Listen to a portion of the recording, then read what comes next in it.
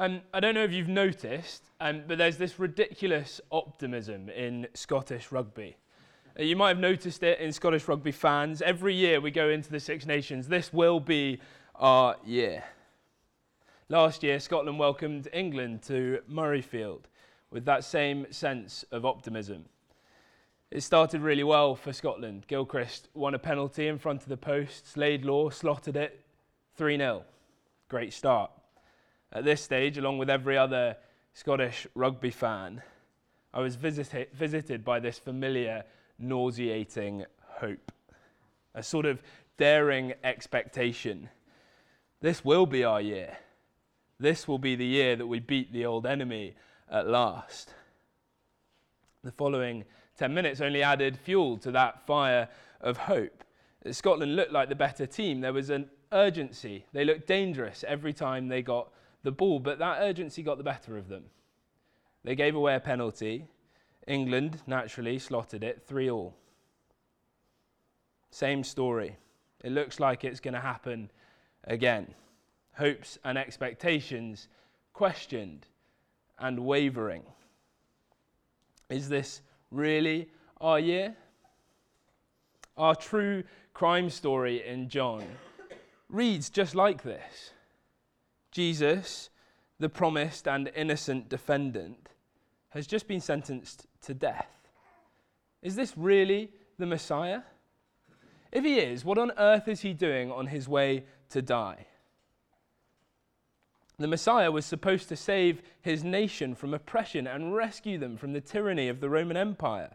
He was supposed to be the king that led us to victory, the king that, like David, helped us defeat our enemies. Instead, have a look at verse 17. This man carries the apparatus of his own execution. Picture that scene. Those sentenced to crucifixion were often beaten within an inch of their lives first, a process that, for many, left them bleeding out. Some of them died. Here is Jesus on his way to his own execution, no skin left on his back, dragging his own cross to his own crucifixion. Is this really the Messiah?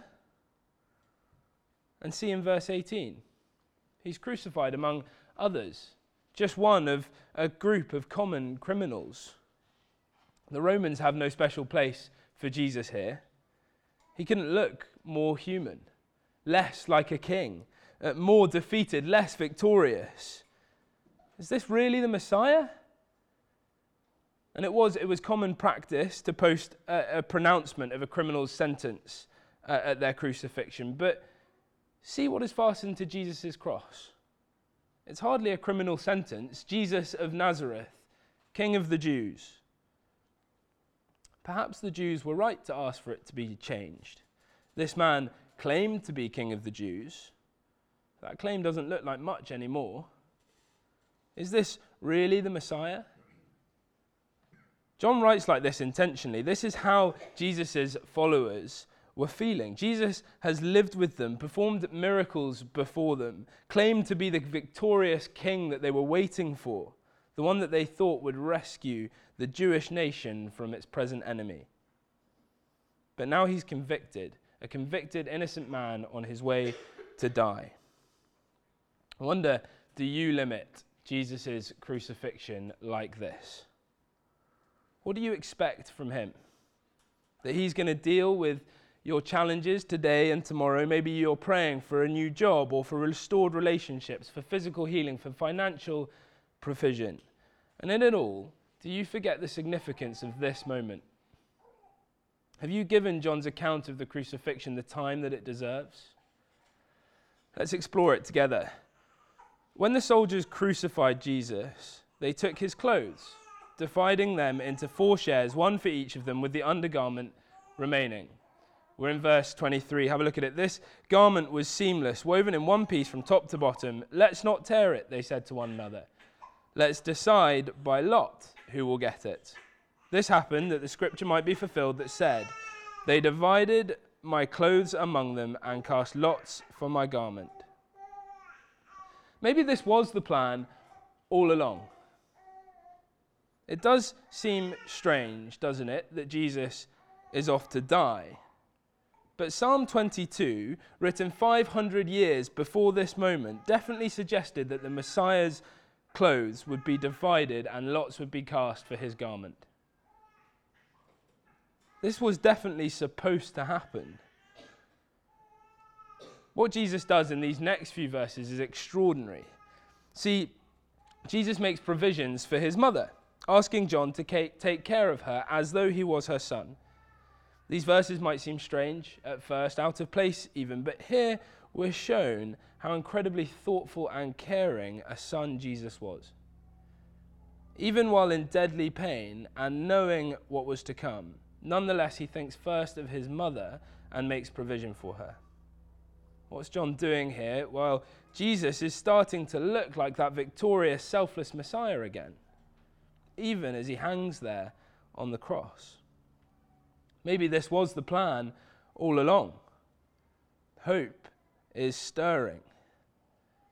Later, in verse 28, knowing that everything had now been finished, and so that Scripture would be fulfilled, Jesus said, "I am thirsty." A jar of wine vinegar was there, so they soaked a sponge in it, put the sponge on a stalk of the hyssop plant, and lifted it to Jesus' lips. And again, John has us thinking, I'm sure all of us thinking, of Psalm 22, written 500 years before. "My mouth is dried up like a potsherd, my tongue sticks to the roof of my mouth." And if you're really clever, Psalm 69 as well, "They gave me vinegar for my thirst." It's not an accident. This too was definitely supposed to happen. Maybe this was the plan all along. And what about that stalk of a hyssop plant? There's a hint in there too. The Jews in the audience, in the crowd, would definitely have noticed it. It's the Passover story of that lamb that is slaughtered on the night when the Israelites escaped slavery in Egypt. Do you remember the story? The lamb is slaughtered, the blood is plastered on the doorframe. And what were they supposed to put the blood on the doorframe with? A branch of hyssop. The kind of branch that was offered to a thirsty Jesus on the cross. This isn't a coincidence. Every word is intentional with John. Maybe this was the plan all along. Right at the start of the book of John, we come across this crazy preacher, another John the Baptist. Hear what this crazy preacher, how he describes Jesus in chapter 1. "Behold, the Lamb of God that takes away the sins of the world." Maybe Jesus has to die.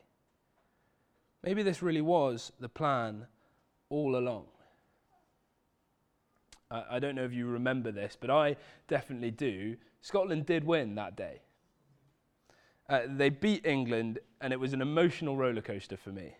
One of hope and expectation, pessimism and doubt. But when the final whistle blew, when it was all over, it was finished.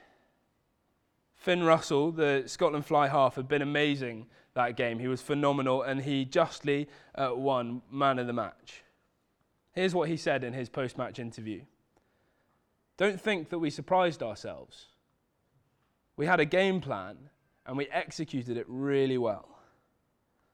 Look at verse 30. Jesus says, "It is finished."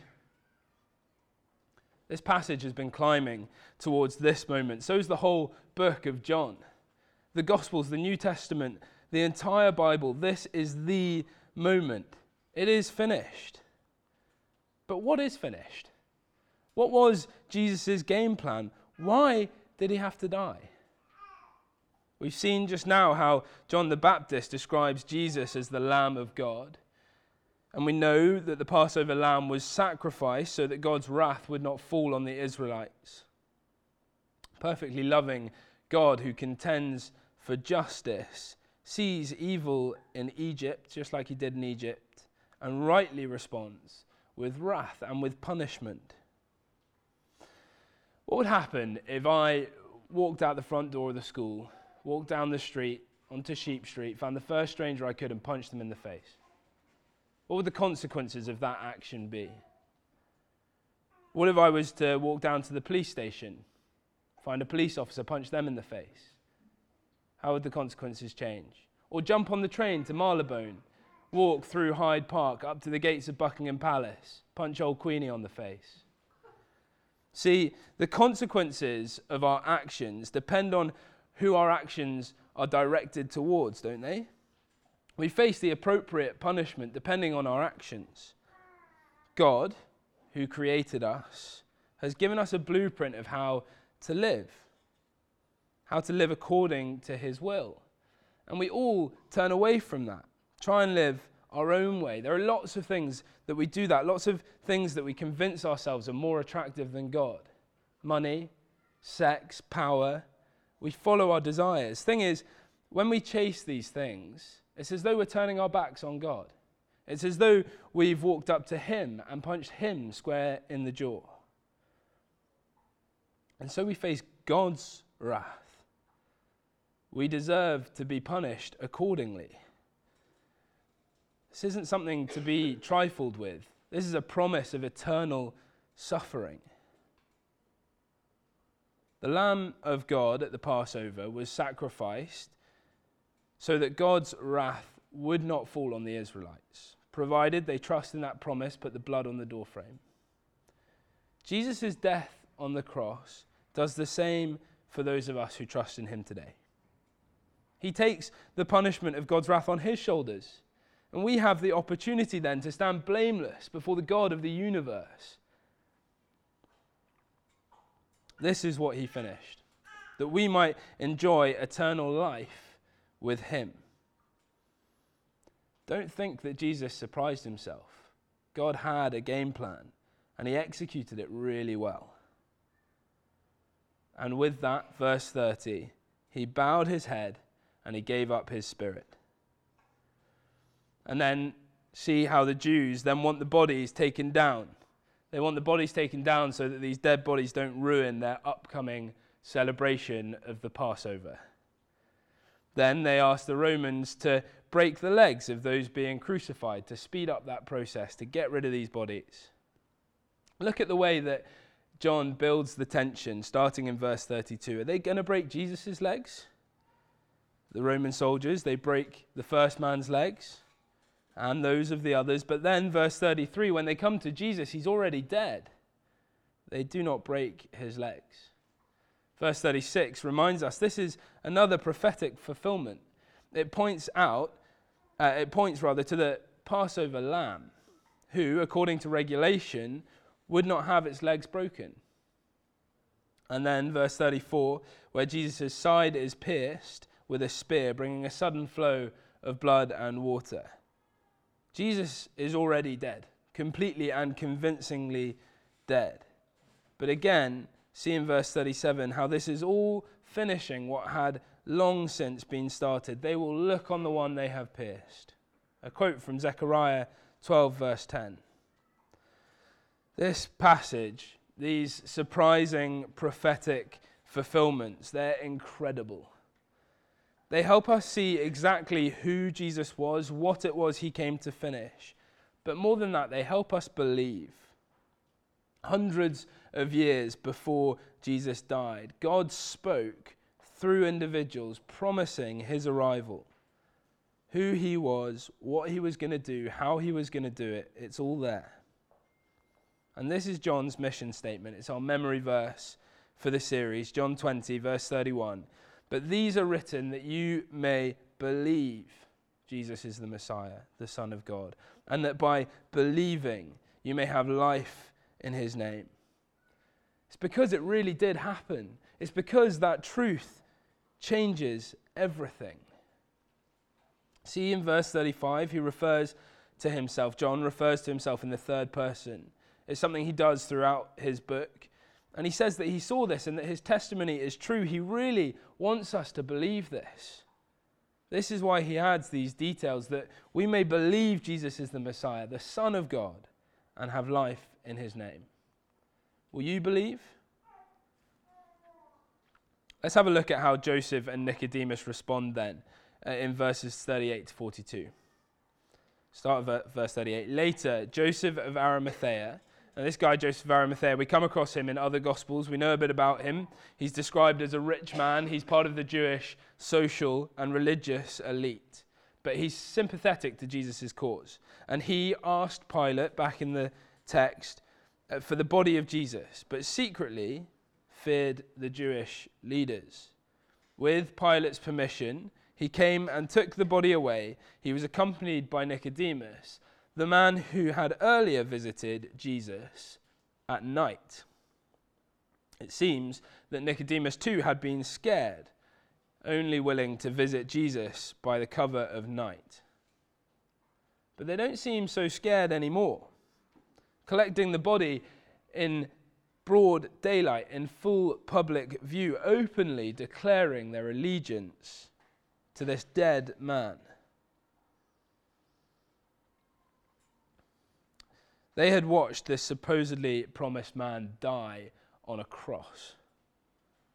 And they knew that the price for allegiance to him would be persecution at best, maybe even crucifixion just like him. And yet they openly declared their allegiance to him. It's all too easy for us to forget what Jesus did that day, to go about our daily lives as though it never happened, to turn to Jesus in the cover of darkness, maybe behind closed doors.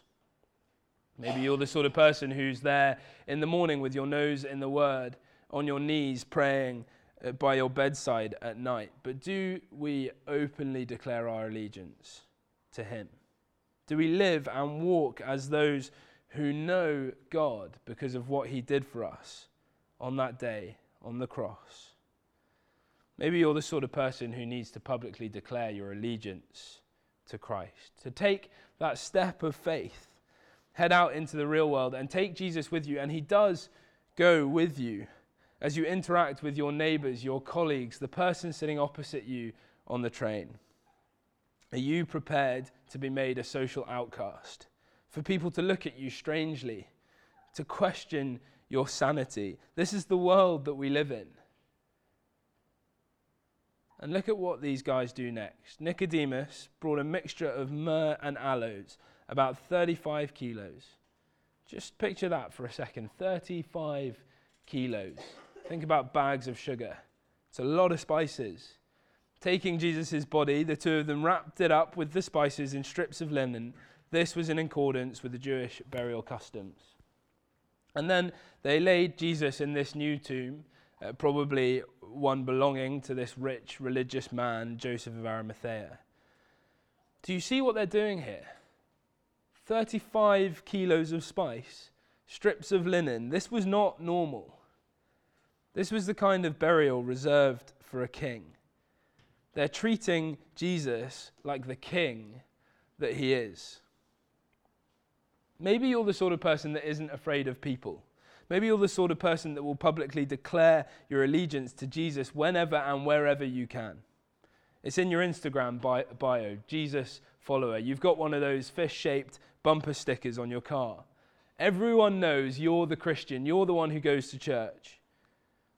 But do you treat him like the king that he is?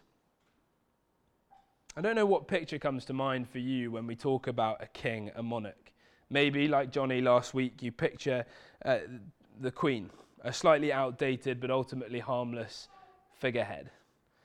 Maybe you think of tyrannical kings of old, keeping taxes high and themselves fat. Either way, we quite like to keep the crown on our own heads, don't we? To reign in our own little kingdom of our own little lives, to hold tight to the reins. But Jesus is the perfect king, righteous, loving, sovereign, and eternal. How do you treat him? How do you treat the king? Does he reign in all aspects of your life? Does he hold the reins, determine the direction? Do you see how Joseph and Nicodemus treat him? Have a look in verse 31. John refers to this day of preparation, the special Sabbath. He says it again in verse 42. The Jewish community are preparing for the Passover feast, the festival that brilliantly celebrates the Passover lamb. But it was a festival that you had to be ceremonially clean to take part in. How do you become unclean? Well, rule number one, don't touch dead things. Joseph and Nicodemus, two prominent religious men, rule themselves out of the festival of festivals because they recognize Jesus as the true fulfillment of the Passover lamb. They make themselves social and religious outcasts. It costs them everything. What might it cost you? Are you prepared to swallow your pride? Take the crown off your own head? In all of this, there's nothing that you can do to finish this work of Jesus. It is finished. It's done. It doesn't need to be done again. It's already happened. It is finished. We're going to sing in a second about the wondrous cross. And maybe as we do that, think to yourself, do I declare my allegiance to Christ? Who wears the crown, me or him? Do I really believe that this is the truth? Let me say a quick prayer before we sing. Heavenly Father, thank you for sending your Son to die in our place. Thank you that he was able to say and mean, it is finished. Please, Lord, help us to remember this, to remember that there's nothing that we can do to bring about our salvation, that it's already been done in that moment. Help us to declare our allegiance to you. Help us to take the crown off our own head and put it on yours instead, to allow you to reign in our lives. And Lord, help us to believe that this is really the truth. Amen.